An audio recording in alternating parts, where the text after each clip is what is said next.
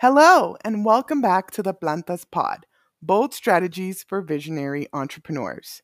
I'm your host, Daniela Alam, and on today's episode, we speak with Mika Kasumov, Fractional Chief Performance Officer and the founder of Abacus and Pencil. He shares his insights on finding the right investor for your business and how to leverage your finance team as a growth driver instead of purely a cost center. We also discuss his own journey of entrepreneurship and his learnings on the leadership mindsets that help drive growth at scale. I hope you enjoy the episode. And as always, please make sure to follow us and leave us a review if you're liking the podcast. Hey, everyone. I am super excited for my guest today. His name is Mika Kasumov, and we go way back. Maybe too far back. We will date ourselves because we've probably known each other for about 20 years now-ish. But let me introduce him to you, and then I'll let him take the stage. So Mika Kasumov is the founder of Abacus and Pencil, and it's a consulting agency focused on helping early to mid-stage startups manage through transformational change. It came out of his own dual track experience, leading both go-to-market and finance and strategy teams at the VP level at companies like Pantheon.io, Upwork, and Masterclass, which I'm sure you've heard of. He effectively plays the role of a fractional VP in finance, strategy, and operations, and acts as a thought partner to the CEO and CFO. He's focused on bridging go-to-market, product, and finance decisions into a single investor outcome-focused narrative. Mika, it's so exciting to have you on the show today. Welcome. Danielle, it's great to be here. Thanks for having me. So maybe, Mika, you could tell us a little bit more about your story and background. How did you get to founding Abacus and Pencil and to where you are now? Yeah, sure. In my entire career, I've really been driven by creating learning opportunities for myself, right? And that has led me to some interesting places. It meant that I didn't necessarily have a linear career path. I wasn't kind of going into one company and trying to get promoted from analyst to manager to director, whatever, over time. I really focused on working with people that I could learn from and putting myself in situations that challenged me. Uh, that meant one of those areas that I ended up digging into is moving from a finance role into a sales role, and I think that's relatively uncommon. I'm super grateful to the CRO who took a bet on me and took a risk just frankly from his career and his quota perspective, and letting a finance person take over part of the sales team. But for me, what that meant is the opportunity to go and actually understand what actually happens when the rubber hits the road. Because I was at a place in my career where I felt I could build the most beautiful model, I could build the most beautiful slide, I'd raise money from investors, I could get the board, the executive team aligned. But when it came down to execution, the answer inevitably came back somehow different. Like we would get to the same results that I forecasted, expected, whatnot, but we'd get there in a way that was a little bit more windy than I would have imagined. And I wanted to understand what is it that starts to break down when you push out a decision to 20 salespeople, to a marketing team that needs to partner with a product team to bring something to market. Mm-hmm. And that's what actually led me to making that transition. I think of it as an externship almost, like for 18 months. At the time, I really just said, hey, let's figure out what I can learn in the next couple of quarters, and then we'll decide if this is something I want to do long term or not. And look, it was eye opening for me, just seeing how the investor narrative, that board level conversation, needs to marry with priorities and execution at the individual level. I was like, holy shit, I was so dumb 3 months ago. I make so many obvious mistakes, right? And now what I'm doing now is ultimately coming out of that experience. I want to help other leaders, typically at the finance operation as a founder, um, help bridge that disconnect between what we talk to investors, what's the investment thesis we talk about, and what does it actually take to execute, and what is something that makes every individual sales, marketing leader, and IC wake up and do the best work of their careers. Mm. That's really fascinating. So what made you go from that kind of roles at companies to then decide to be an entrepreneur and have your own consulting firm working with a variety of different companies? Yeah. Um, for me, and this is a personal answer, it's not necessarily the right answer for everybody. For me, it came down to control my own time, right? Mm-hmm. I think I felt that if I wanted to keep progressing down kind of like the corporate tech startup career ladder, there are parts of the job that I really enjoyed, and there are parts of the job that I could do well, but they weren't intellectually challenging. They weren't necessarily as motivating for me, right?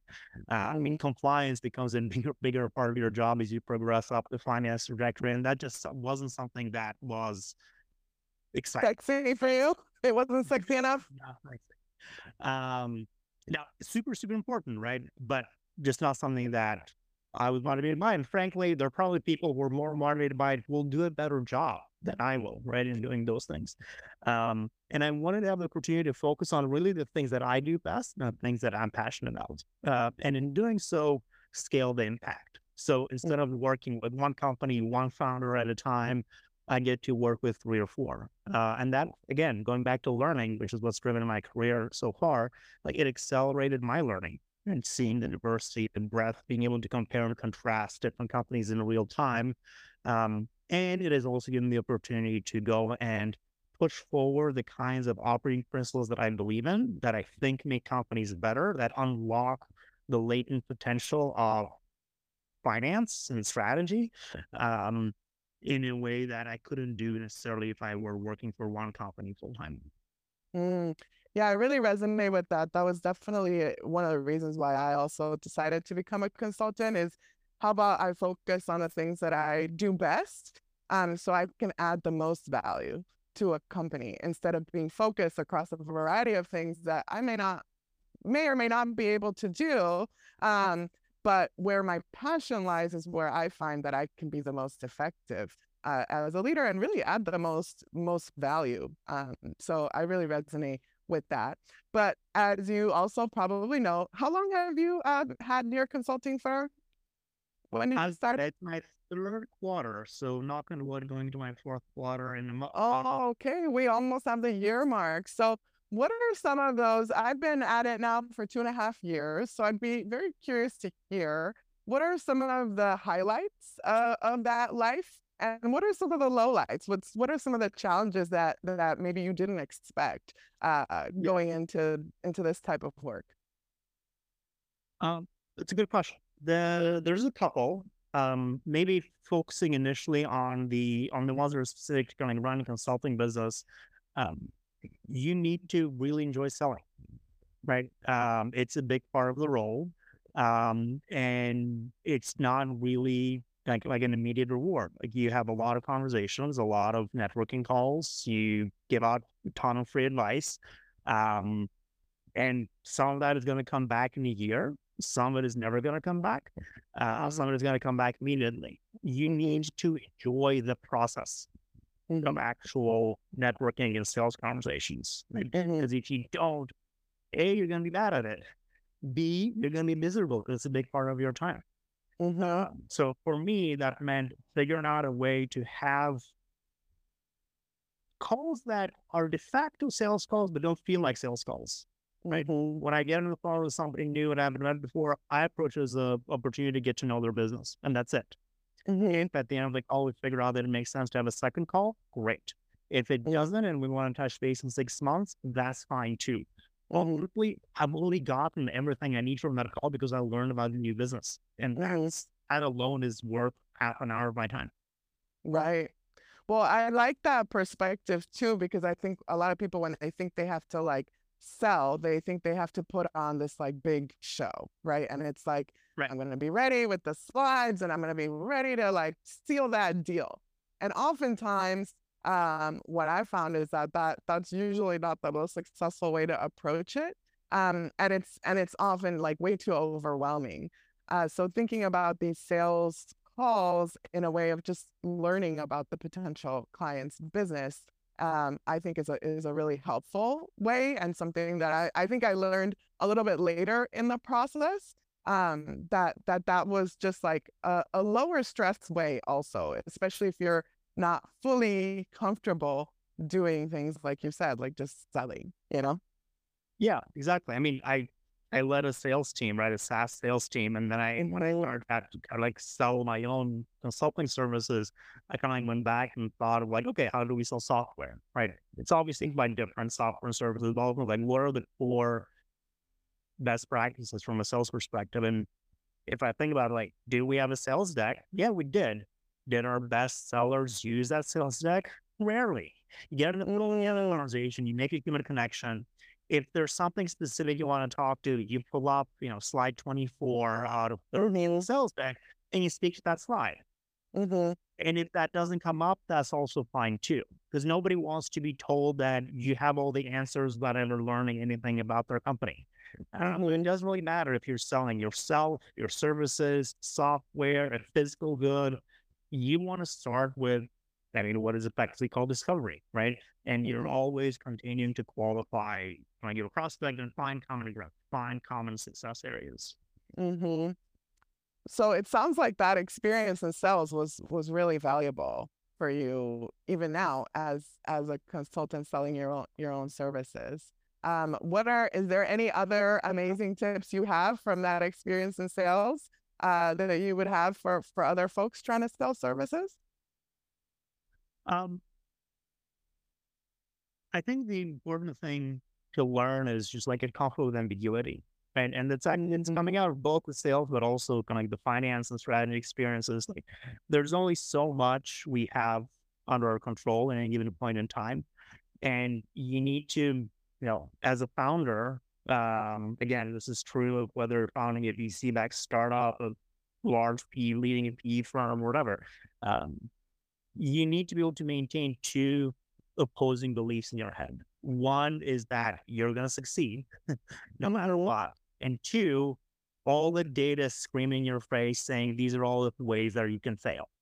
And you Mm-hmm. need to be comfortable acknowledging and mitigating that risk while also knowing that you're going to get to the other side of it. Right. So like good sales leaders that I've seen think about the 3, 4 different levers they have to achieve their goal.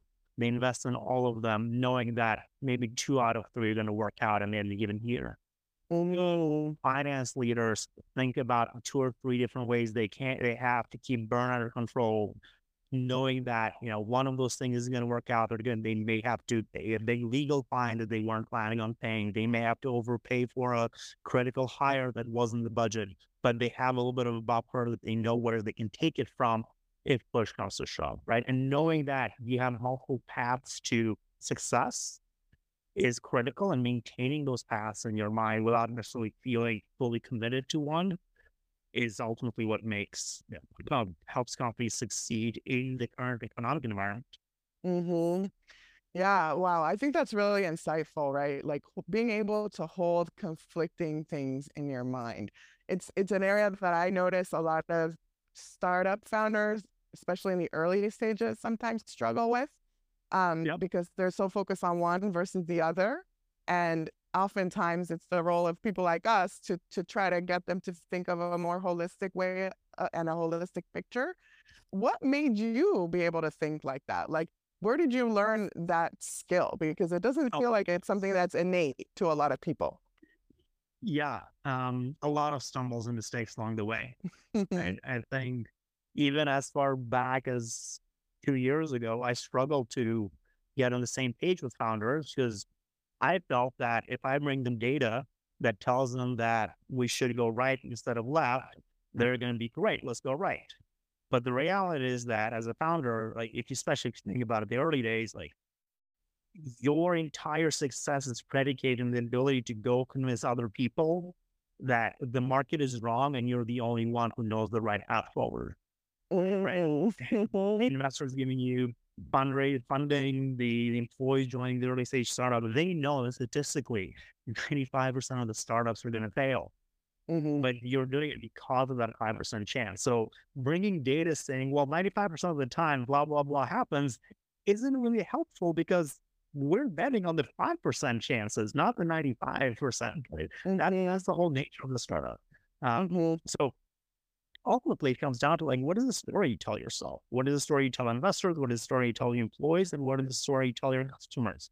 And successful companies, now this isn't, this is not enough to achieve success. It is necessary. If you're not doing this, you're not going to be successful. Like successful companies make sure the investor, the employee, the customer story, and of course the story the founder sells themselves when they go to sleep at night, they're all aligned.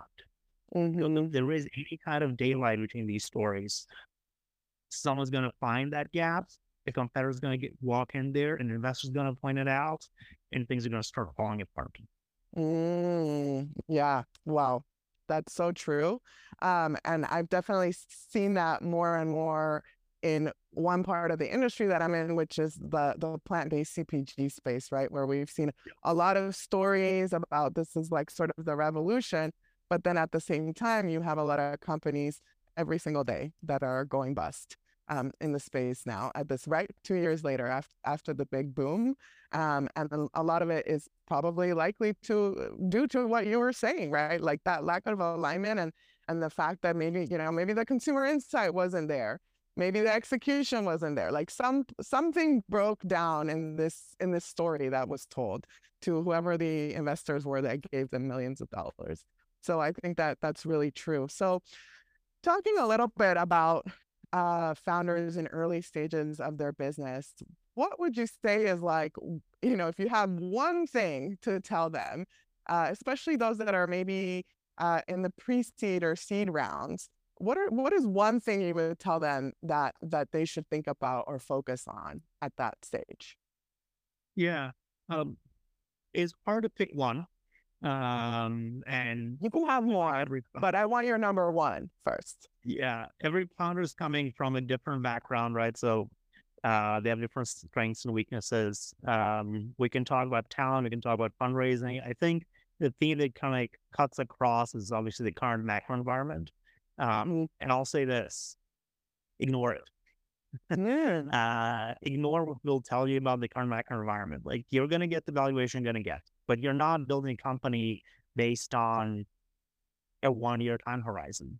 You're going to have to go between now and, where the exit or keep running it for the next 20 years. You're going to go through multiple of these market cycles. You're going to raise some money at the top of the cycle, some money at the bottom of the cycle. It'll all even out. What ultimately makes you successful isn't whether you had 5 or 10 or 15% dilution in year one. What makes you successful is whether you're able to execute and show you actually delivered the commitments you made in the previous funding round. Mm. So, um, too many founders I know stress about optimizing dollars and cents because they're in it because they want to have an exit, and that's fine. Money is an important motivator. We all wouldn't be doing what we're doing if we didn't want to get paid. Uh, but it's important to not be myopic around it. It's important to think about, what I was saying earlier, ambiguity. What are the different pathways to success here? And then when you start thinking about the multiple pathways to success, as opposed to just like the linear happy path, you need to learn to recognize that what your seed round, the valuation of your seed round doesn't matter as much as the quality of the investor you get on board, because that investor is going to be making introductions for your Series A. That investor is going to be introducing you to fractional CFOs, CROs, whoever, advisors. People are going to shape the trajectory of your business. And of course, in the best of circumstances, that investor might even be introducing you to potential prospects and customers. Mm-hmm. Yeah. Those are the things that matter a lot more than the dollars and cents on the valuation. Mm.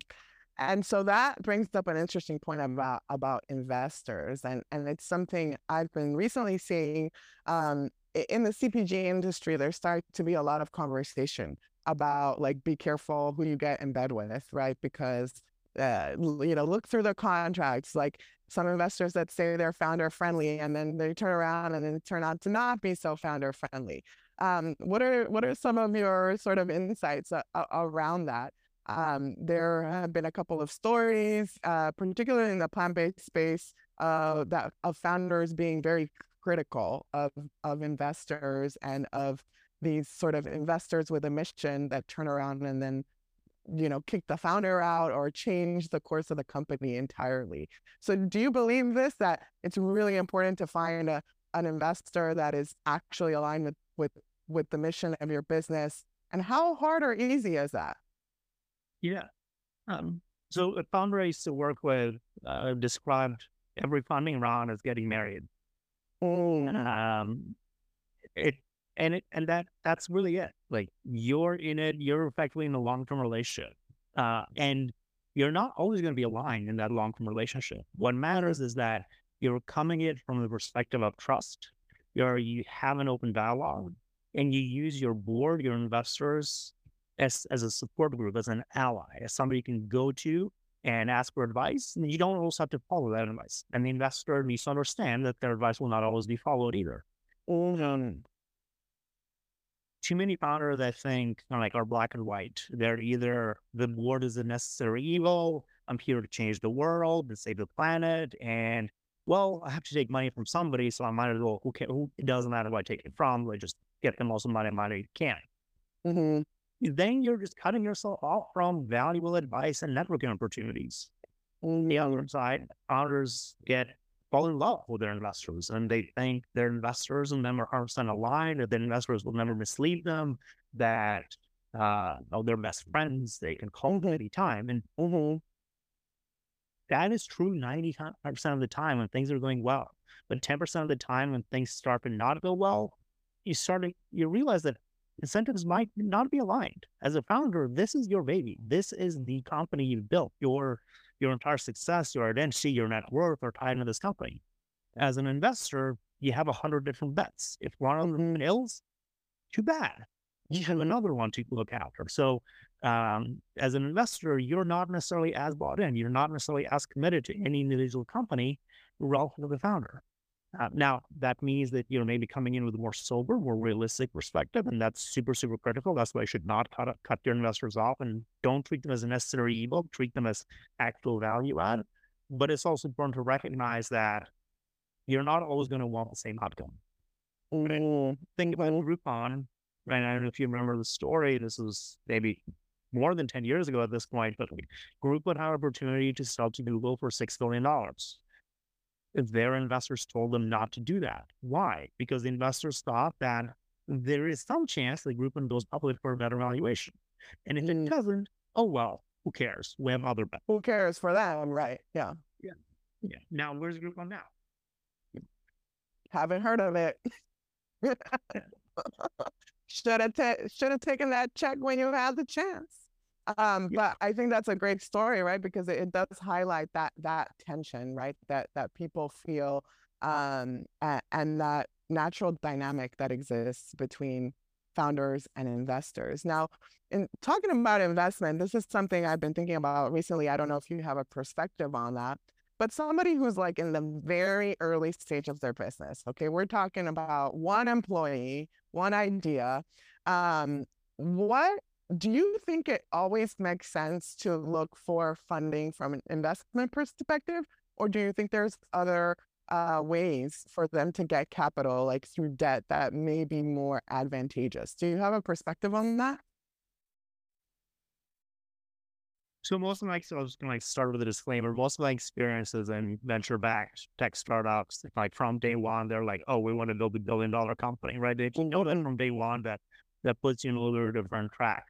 Um, but ultimately, no, raising VC money is not the only path to success, right? There's plenty of successful businesses that have been bootstrapped. Mhm. I think to me, it comes down to what are you looking for in your business? What kind of outcome are you looking for?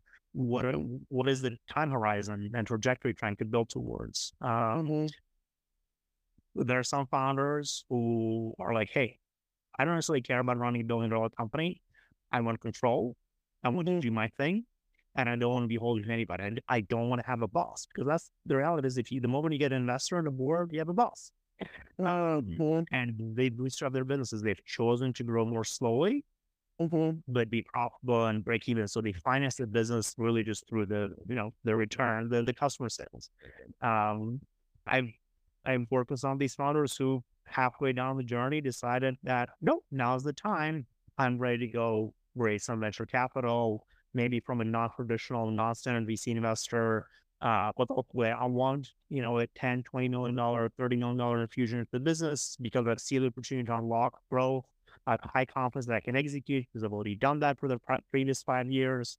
And I want to be able to go get to the next stage. I want to get into the big leagues. But then once you get to big later, right? And in the early days, you finance through customer sales, you finance through your savings, you finance through SBA, so small business administration loans.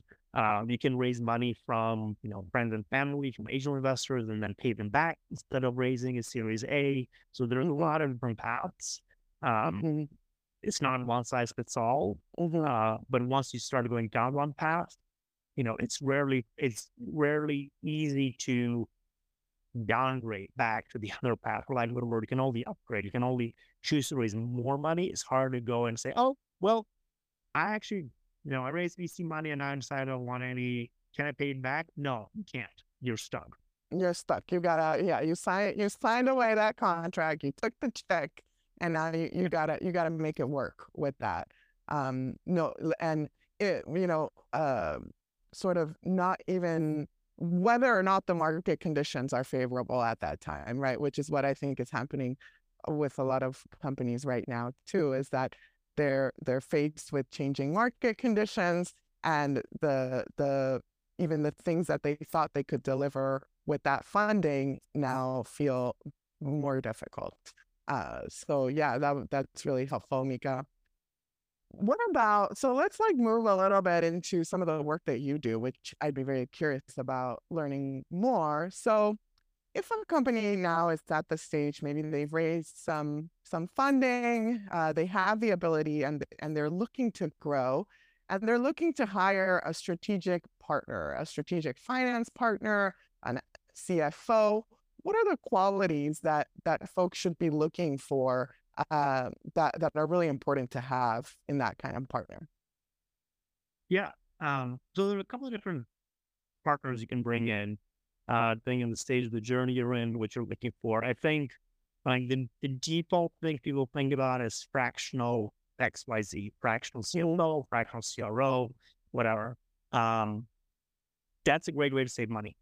If you're effectively looking to, if you don't feel like you need a finance function, but you obviously need somebody to do accounting, somebody to file the taxes for you, that's where a fractional CFO comes in. If you have a sales team, maybe two account executives that report directly to you as the founder and it's working, but you're looking for somebody to kind of help you see around corners, like that's where a fractional CRO comes in. Mm-hmm. Fractional roles aren't going to be good at managing people for you. They're going to be good at de-risking things for you, right? I think of accounting and tax and compliance as ultimately risk. Risk that you miss a payment, risk that you don't pass an audit, risk that you get in trouble with the IRS, etc. Same with fractional CROs. Like you're thinking about like effectively sales ops, how to structure the team in the long run, not necessarily like the fractional CRO isn't going to go necessarily and like get in front of the customer and sell something on your behalf. Mm-hmm. So if you want somebody who's customer facing, if you want somebody who is deeply, deeply engaged within their company on a daily basis, you need a full-time hire, right? Mm-hmm. If you're looking to de-risk, if you're looking to understand like what the future could look like, and there's like a pretty straightforward, limited scope of work, then you're looking for a fractional XYZ. And then, of course, if you're looking for an advisor, for a thought partner, something that's going to like cross over between a mentor and a coach and somebody who's hands-on, can actually dig in and do some analysis for you. And of course, you have a scale for that, right? Because ultimately, like if you have 10 customers, you don't need an outside party to come in and tell you anything new about those 10 customers. You probably know all that. When you would have 200 customers and you want to understand where the next 50 are going to come from, that's where that outside in expertise and skill set comes in. And that's where you want to go start looking for somebody who's more of a thought partner, somebody who's going to get on the phone with you, maybe spend a day deeply embedded in your business every week, meet your leadership team, and ultimately help you as a CEO and founder grow. Because as a CEO, you don't really have peers, like, right? Your peer network is other CEOs who may have also not done this before. So you Right. need somebody you can call on, who you trust, um, to just talk through novel situations you find yourself in daily, weekly, monthly. Mm-hmm. Yeah, and especially if that's something you haven't done before, which a lot of the CEOs that I work with, this is their first time doing this stuff, right? So there's always there's areas where they're super well versed in, right? Whether it's they're behind the formulations, whether they really excelled at a marketing or PR role or engineering, whatever it is. But then there's other areas that are often blind spots if they've never done that job before. So, speaking of founders, like, can we talk a little bit about founders and like what are some of the qualities that you like to see in founders that you want to work with, and what are some of maybe like yellow red flags that maybe tell you that it might not be a great partnership or that they might not be ready to lead a company. You have any thoughts there? Yeah. Well, I guess I'll start with like, I try not to judge my clients. I'm here to help you get from wherever you are to where you want to go. Because ultimately, if you're a founder, if you raise VC capital, if you're doing something that I know I would never do. So that's just not my risk appetite. That's not my risk profile. So like huge hats off, huge respect, right? So like Mm-hmm. and I'm here to help support the journey, right, to the extent that I can. The thing that I think differentiates founders that are more successful than others is self awareness and the growth mindset. Right? Mm-hmm. They're founders who know that as the company grows, their skill set needs to evolve or open to feedback. Um, or open to harsh feedback sometimes. Pushback, Uh, open to pushback, probably too, right? yeah, pushback too, right? Like especially as an early stage founder, like at times it's going to feel like you're doing therapy for your team. You're like everyone's group therapist, and sometimes the therapist needs a therapist. No. Right? It's tough. It's mentally tough. It's taxing. It's all consuming. It's boundaries get blurred, and all that stuff. Uh, so it is that mindset, the self awareness, and the growth mindset, that openness to pushback and feedback is critical. Right? I've seen founders who, once the company gets to Series B, Series C, or stage, like F said, hey, I was the right person to lead this up until this point, and I'm not the right person to lead it going forward.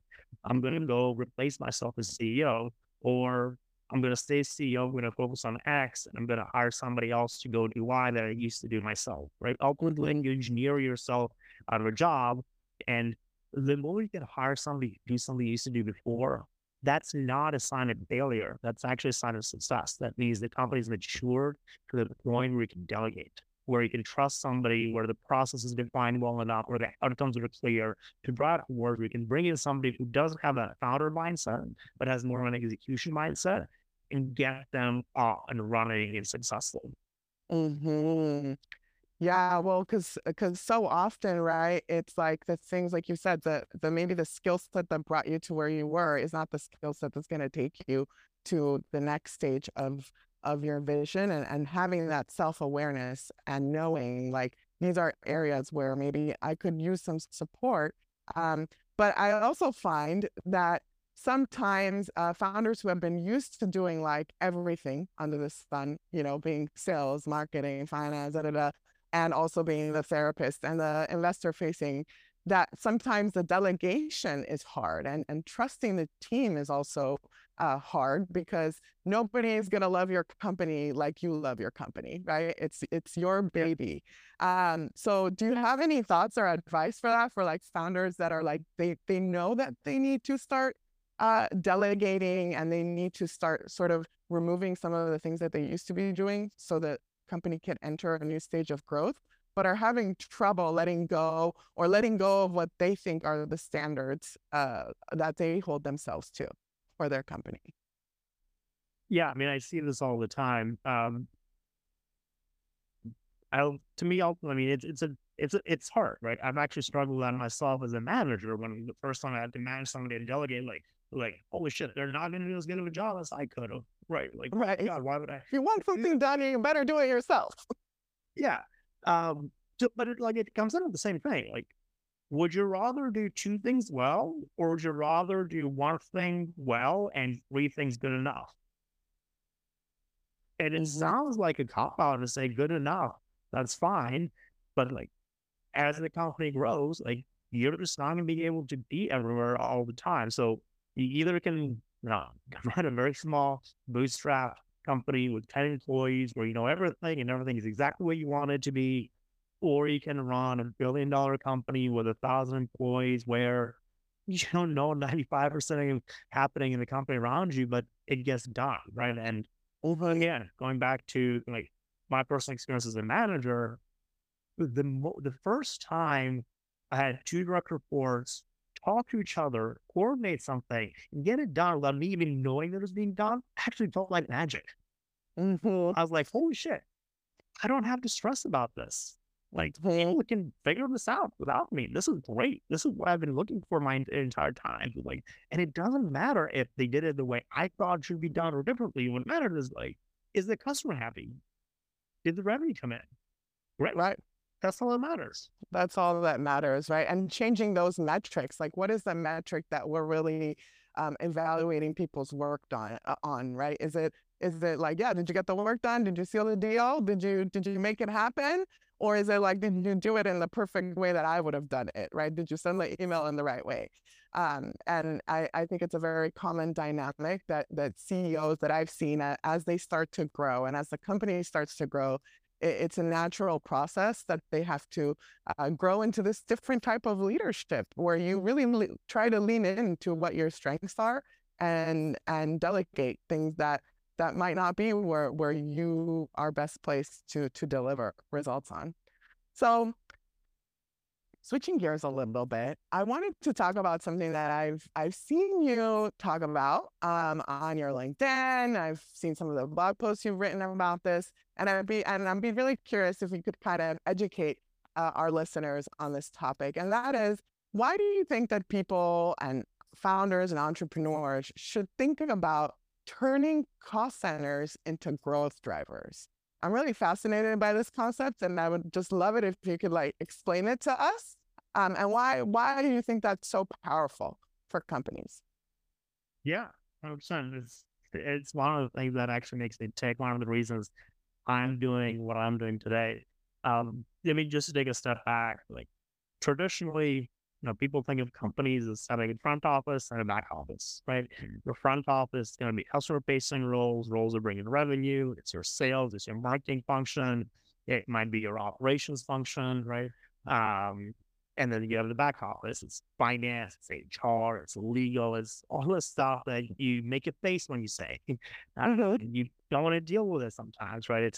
Sounds like a burden. It's administrative. It sounds like compliance, right? And depending on the size of the company, it could be a middle office, right? You could have like functions that ultimately have customer impact that may not be allowed to talk with the phone to the customer. Somebody who's like behind the scenes, getting the work done. They may be responsible for the delivery, but they're not necessarily like getting the phone and being in front of the customer. Um, so people think of this back office as a cost center, right? And when you see something as called a cost center, the natural response is like, how do I cut it? How do I save less money doing this? Can I go hire a cheaper bookkeeper? Can I go hire outsource accounting? Can I avoid having a lawyer? Can I just like get it done myself, right? So if you're leading a function like that, if you're a CFO, if you're general counsel, if you're head of HR, you want to think about the ways your function contributes to the growth of the company. Because if you're not, then you're on the menu instead of at the table, right? And as a owner, if your back office teams are cost centers and are behaving like such, they're order takers, or just getting the work done, checking the boxes, and they're not aligned with the growth of the company, you can't afford that. When every dollar of capital you've taken from investors or from, by getting a second mortgage on your house or whatever, like that's expensive. You can't afford to have people who are not contributing to the growth of the company. Mm-hmm. So if you find yourself in one of those functions, or you find yourself managing one of those functions, ask yourself the question of, with the skills that I have, how can I uncover opportunities for the company to grow? How can I be a better partner to that front office set of functions? Right? One of the reasons I did what I'm following now, externship into sales, is to be able to come back and ultimately be a better CFO and a better partner to my CRO wherever I go down the road. Because as a CRO, you appreciate working with somebody on the other side who understands your problems, understands what your priorities are, and is able to design the right processes, the right compensation structures, the right contract review, the right deal with, the right pricing that helps solve your problems instead of adding to them. And of course, as a CRO, you get appreciated even more when the accountant or the finance analyst or the legal analyst comes to you and says, "Hey, I uncovered this thing in our customer behavior, in our data, in our contracts, and if we change it, I think we can close deals faster. I think we can get people to pay 10% more. I think we can retain customers better." Those are the kinds of things you have a perspective by virtue of zooming out and not necessarily being wedded to every deal. You can gain the back office and unlock growth opportunities for the company. And that's how you transform yourself from being a cost center to being a growth driver. Well, and it seems like a lot of it really boils down to having all of the functions that you manage really think strategically about the business and not so much like perhaps stuck in the tactics or the details or just paying the invoices, right? It's like encouraging folks, particularly for founders that are managing teams, right, to think differently, I think, about functions that are often considered just like, just punch in, punch out, like send the shipment and do the thing, right? And I think what you're saying is kind of revolutionary because even at large companies, I don't know if I really experienced that from those types of teams. So I'm curious, like, where does this insight come from? And like, have you seen companies that do this successfully? Do you have examples of companies that have done this really well or in your own experience? Because that's certainly the role that you played. So was that just Mika being a genius? Or did you pick it up from another place? Yeah. I want to like maybe pick on a word you use strategically, helping every function think strategically. I actually don't like that word. You don't like that word? I don't like the word strategy. I don't like the word strategic because everybody says that they are, right? And it ultimately means something different to everybody else. For some people, it means I know how to prioritize things on a list. For other people, it means I think 2 years ahead of everybody else. For me, it means I know what to say no to. But it means something slightly different to everybody. So if you start talking about are we strategic, are we not? Well, it's kind of like asking people like, do you deserve to be here or not? All right. That's not really a good debate you want to go down. What I actually do think though is the mindset. It's the mindset of owning the result, the mindset of accountability as opposed to finger pointing and blame shifting, right? For finance leaders in particular, a lot of finance leaders pride themselves and talk about their function as being Switzerland. And they're like, hey, we're neutral. We're going to evaluate all the options. We're going to tell you this is what option A costs, this is what option B costs, and it's your decision.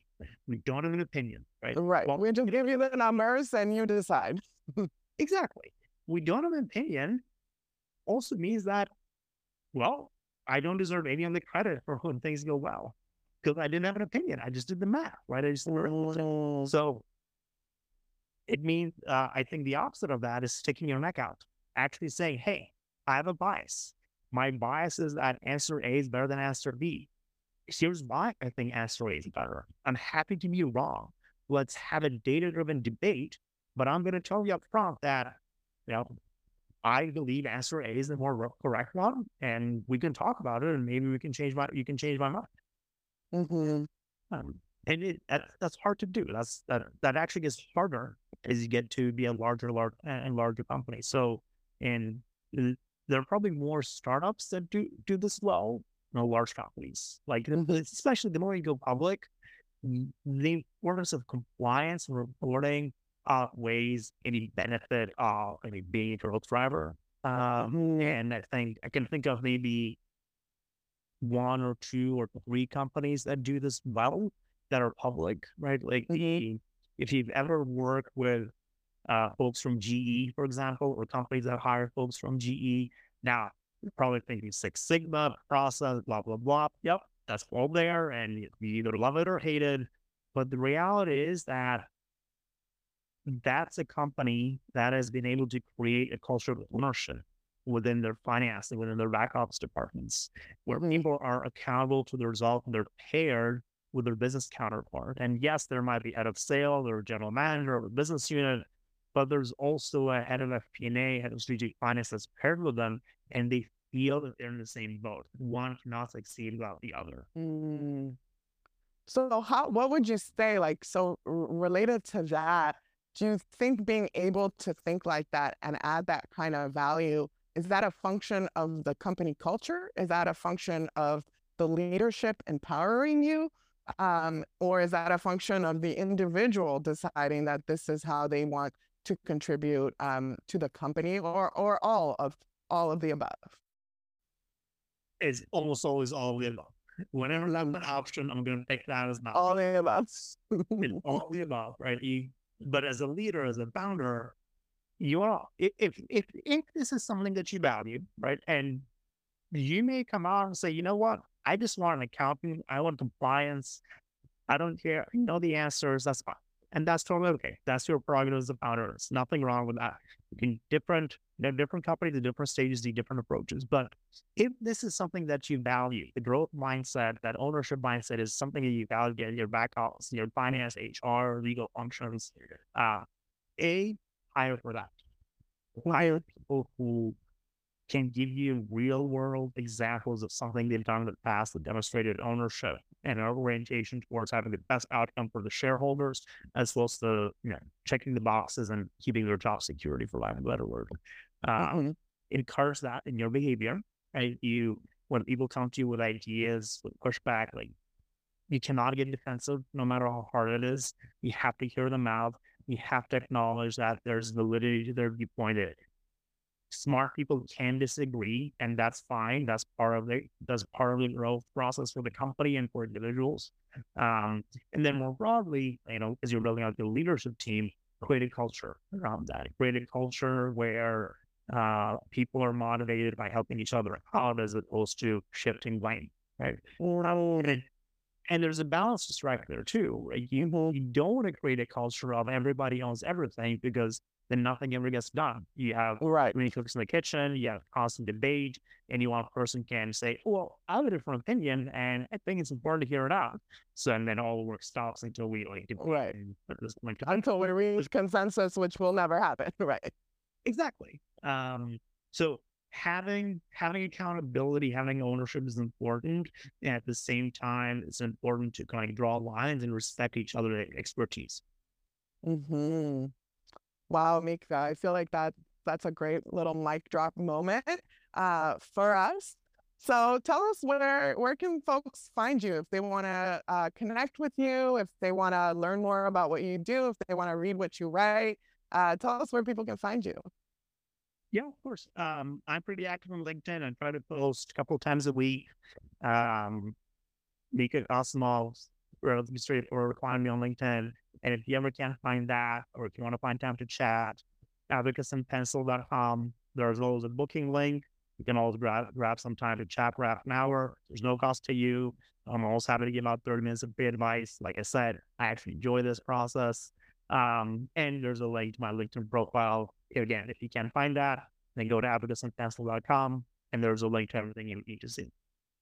Great. Well, we'll also have a link to Mika's website in the show notes. And I just want to thank Mika for coming on and having such a fruitful and insightful conversation to get our brains turning about cost centers and strategic finance partnerships. So thank you so much, Mika. Thank you, Danielle. It's been great to be here.